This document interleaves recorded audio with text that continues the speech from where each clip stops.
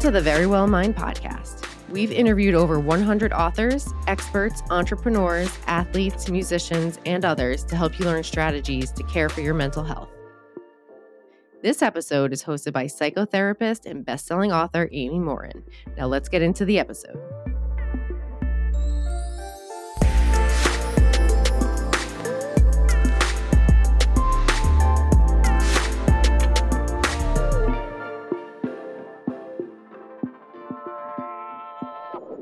You're listening to the Friday Fix. Every Friday, I share a quick mental strength strategy that can help fix the thoughts, feelings, and actions that can hold you back in life. Do you ever think your brain just won't shut off? Do you have so many thoughts swirling around in your brain that you struggle to focus on one task at a time? Do you rehash things that already happened in your head over and over again?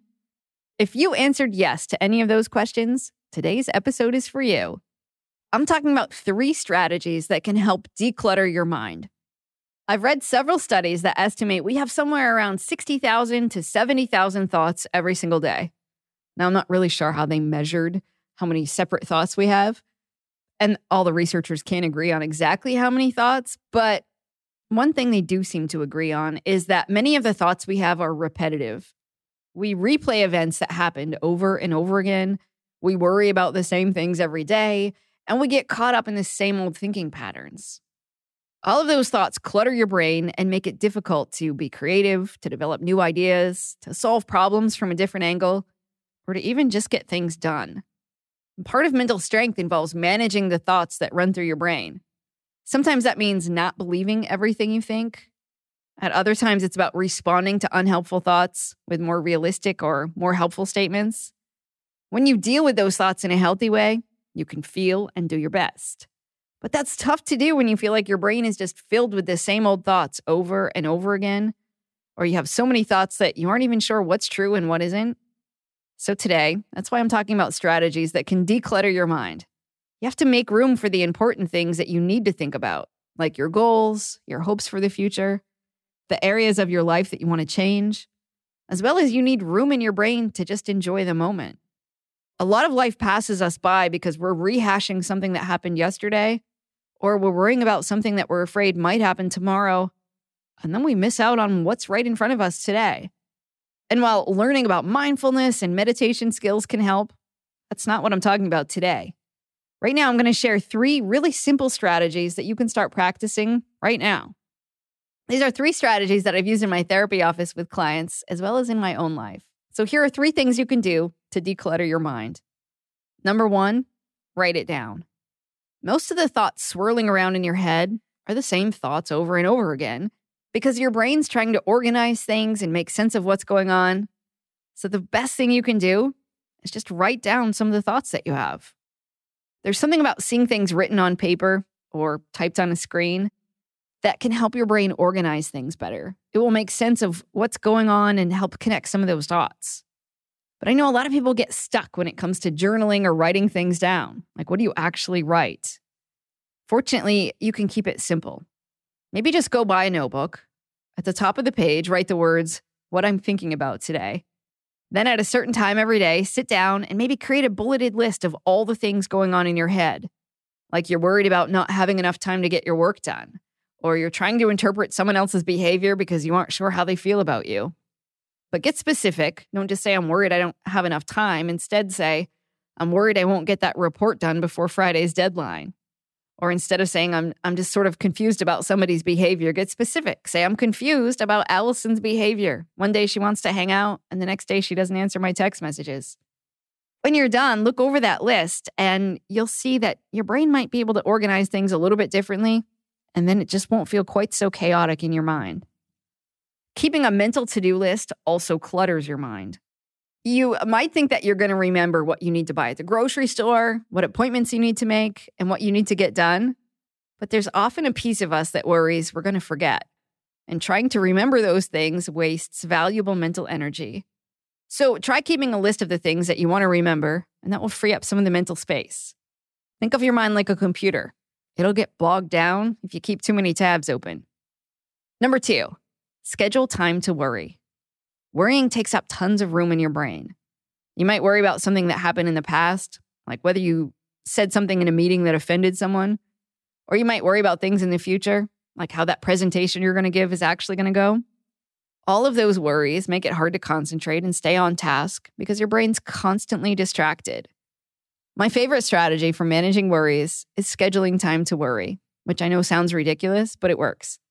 There's studies on this, and I've seen huge improvements in my therapy office when clients try this. It works like this. Schedule 15 minutes every day to worry, and worry at the same time every day if you can. When you catch yourself worrying outside of those 15 minutes, remind yourself it's not time to worry yet. When your scheduled worrying time comes around, sit down and worry as much as you can. You might write down your worries or just sit and think. Then, when your 15 minutes are up, tell yourself your worrying time is over and go do something else. At first, you'll find that you have to constantly remind yourself it's not time to worry yet and put it off until later. But with practice, you'll discover that you worry a lot less throughout the day. You'll train your brain to recognize that you have 15 minutes to worry, and it won't worry so much outside of that time. I taught this strategy to a lot of my therapy clients, but one man in particular referred to himself as a lifetime worrywart. And he really did worry about everything. Before one of our morning appointments, I asked him what he worried about so far. He gave me this really long list of random things that he'd already worried about. He said, what if I got a flat tire? What if my shirt looked too wrinkled? What if my coffee was so hot that I burned my tongue? What if I were late to this appointment? Or what if I said something stupid and you then judged me for it? Or what if there weren't any parking spaces when I got here? His list of the things that he worried about went on, and it was only 8 a.m. So it was clear that he was exhausting himself every single day with a million things to worry about. When we started talking about scheduling time to worry, though, he immediately started worrying about that. He said, what if I forget to do it? Or what if it doesn't work? But I got him to agree to at least try, despite all of those worrisome thoughts that he still had about it. During his first week, he said not much changed, but he did realize how much he worried. It at least raised his awareness because he said, all day long, I'm constantly reminding myself it's not time to worry yet. And he said, 15 minutes just doesn't feel like enough. I have a lot of worries. So we agreed to increase it to 25 minutes in his case. By about the end of the third week, he said he started to notice that he wasn't worrying so much during the day. When he came to his therapy appointment that week, he said, I have never known what it feels like to have free time. Up until now, every spare second of my life went toward worrying. He knew that it wasn't logical, but he sort of had this belief that if he worried about enough things, that he could somehow prevent bad things from happening. He said, well, I just want to make sure that I'm ready in case something bad happens. But that caused him to spend all of his time looking for danger, and he couldn't enjoy the moment. Once he started scheduling time to worry, he felt some relief because he knew he was still going to worry about things, but he didn't have to do it all day long. Now, I didn't make up this exercise. It's one that's been studied. And research shows scheduling time to worry reduces anxiety and actually helps people solve problems better than if they worry all the time. So if your brain is cluttered with worries, schedule time to worry and practice it for a few weeks. It'll be hard at first, but that's to be expected. Stick with it, though, and you'll likely notice that your mind feels a lot less cluttered throughout the day. And number 3, ask yourself whether you need to solve the problem or solve how you feel about the problem. Whether you're struggling to pay bills or you're having a hard time dealing with a coworker, active problem solving is helpful. But if you're worried about something like a loved one's health or you're anxious about the economy, taking more time to worry isn't going to solve anything. But you can solve how you feel about the problem. When you're thinking about something, ask yourself if you're actively developing a solution or just dwelling on the problem. If it's a problem that you can solve, get to work on finding solutions. Keep this in mind, though. We tend to think that the longer we think about a problem, the more likely we'll be to find a better solution. But there's actually no evidence of that. In fact, there's some research that shows taking a break from problem solving is what actually helps us develop better solutions. If you've ever come up with a great idea when you're in the shower or you've woken up in the morning with a good solution to a problem, you know what I mean. Sometimes our brains just need a break from focusing on a problem, and it solves the issue in the background. But do work on solving problems that you can and take a break. But then when you find yourself sitting around and thinking about a problem that you can't solve, take action to work on your feelings. Read a book, go for a walk, call a friend, spend time in nature, or just start working on your to-do list to shift your emotional state so that you can feel a little bit better. So the goal isn't to distract you from your emotions, but the goal can be to help you work through your feelings in a healthy way. Because trust me, just sitting still and thinking about all the things bothering you for an unlimited amount of time will only keep you stuck in an unhealthy emotional state. And the truth is, most of us could save ourselves a lot of time just by asking ourselves that question up front. Do I need to solve the problem, or do I need to solve how I feel about the problem? Most of us have probably spent way too much time trying to solve a problem that we couldn't solve, or that at least wasn't our responsibility to solve. So if you feel like your mind is cluttered, these 3 strategies might help.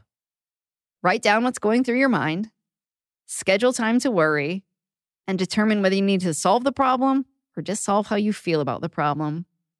And if you think that you have racing thoughts that make it difficult to function, it could be a mental health issue that could get better with professional treatment. Conditions like anxiety disorders, bipolar, PTSD, and ADHD can all contribute to racing thoughts. Talk to your doctor or see a therapist if you can to determine what steps you might want to take next. And keep in mind that most mental health conditions are treatable, and there are lots of different ways to treat them these days.